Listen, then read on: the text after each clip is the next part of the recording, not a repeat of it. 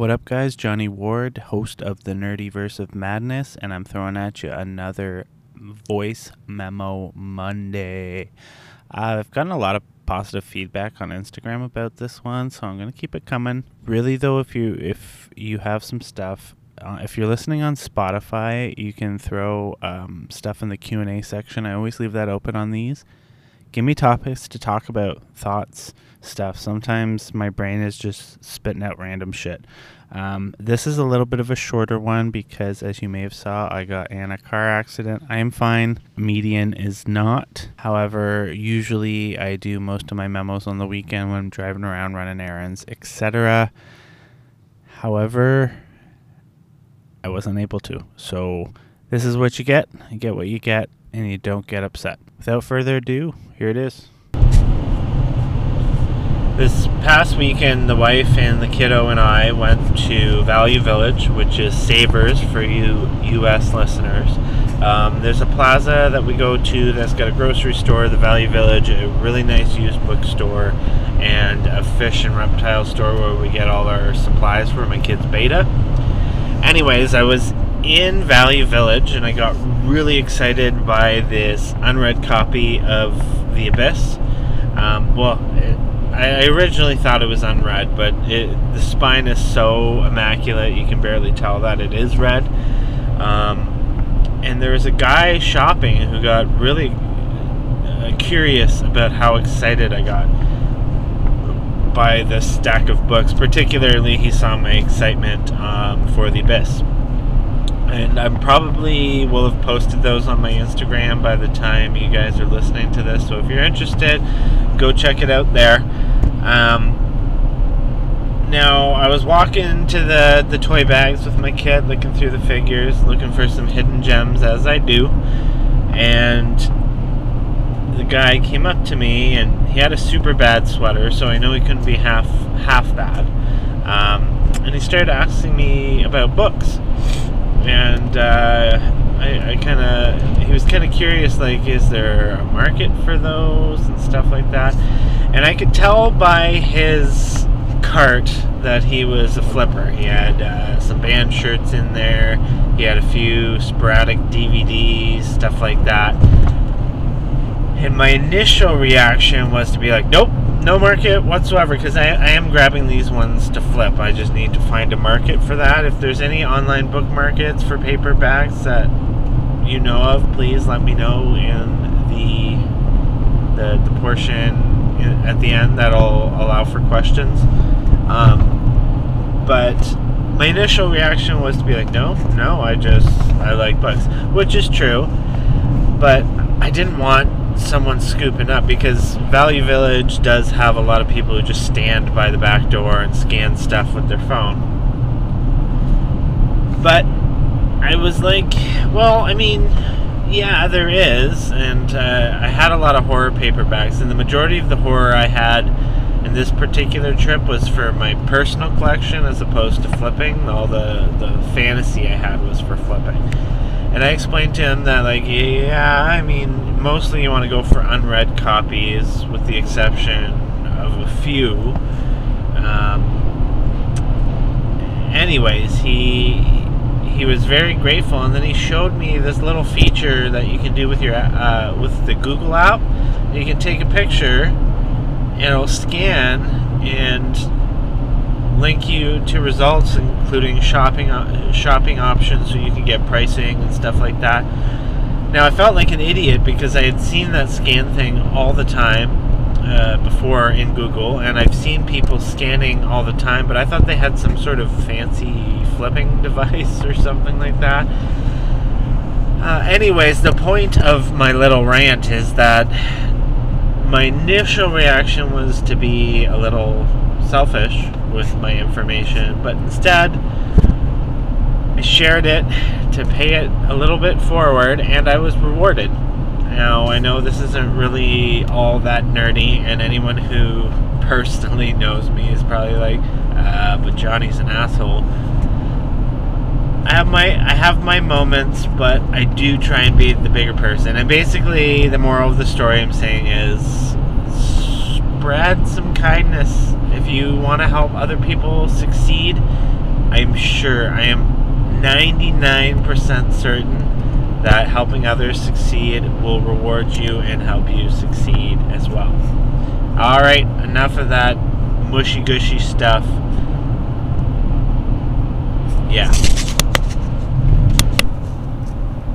So I've seen it all over the internet. I haven't watched the trailer yet, but Bad Batch Season 3. I haven't watched the trailer yet because I watch it, any new Star Wars, pretty much any new anything I watch with my kid first, but especially Star Wars.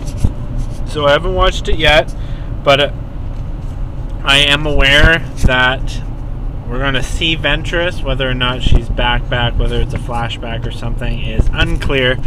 It better be a flashback, because if she's alive, it is going to ruin one of my favorite canonical novels of all time, Dark Disciple by Christie Golden. It is the best fucking Star Wars story. I love it so much. And I'm always recommending it, and I think it was the perfect end to her character.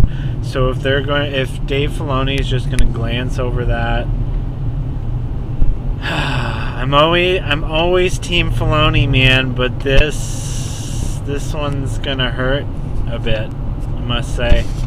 We'll see. So I'm pretty sure I'm going to write a blog post about this, but I just wanted to get out in case I didn't.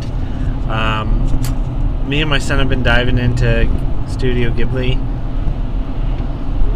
Only 3 or so in? Yeah, 3. So we watched Spirited Away, My Neighbor Totoro, and then this weekend we watched Princess Mononoke.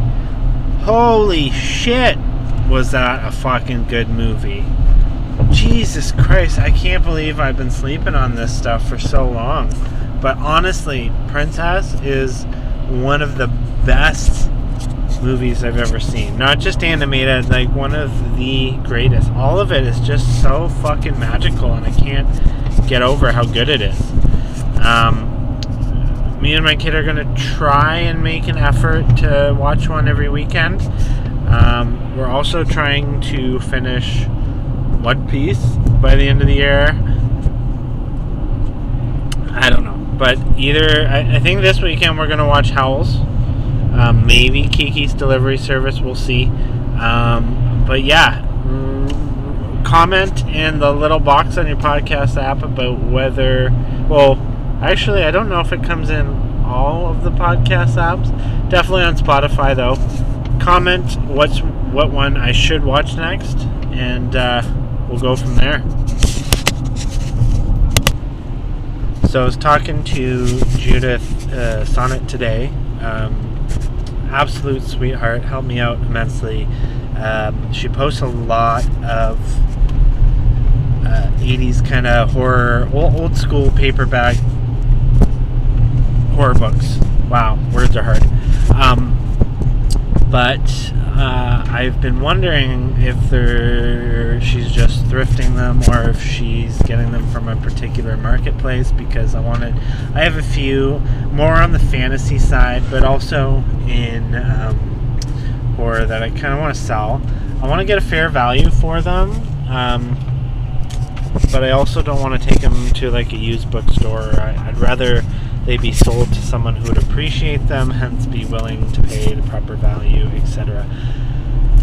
Anyways, I was talking to her and she pointed me in the direction of a couple Instagram bookstores. It was really helpful. I don't know. I've done the Instagram thing with Dominus Comics. I'm going to bring that back and sell through the Nerdyverse website, I believe.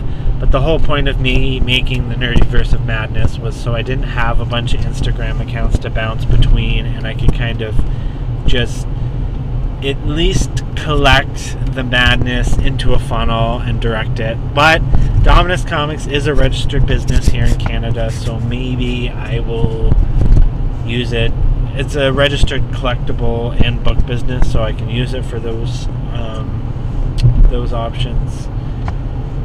I don't know. I think I might do it that way, but I would just kind of post them all before making it live and then just like pop up on Instagram. I don't know. We'll see. Any feedback would be great.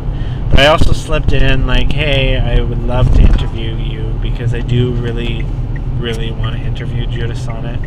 And talk about a couple things. Anyone who can turn a passion they have into a full-time job is someone I really want to talk to, and that is exactly what Judith did with No One Rides for Free. And that's the only book of hers that I've read. I want to read a couple more before I talk to her on the podcast, because I just feel that's just what I want to do. And Beast of Burden has been sitting in my Amazon cart for a while.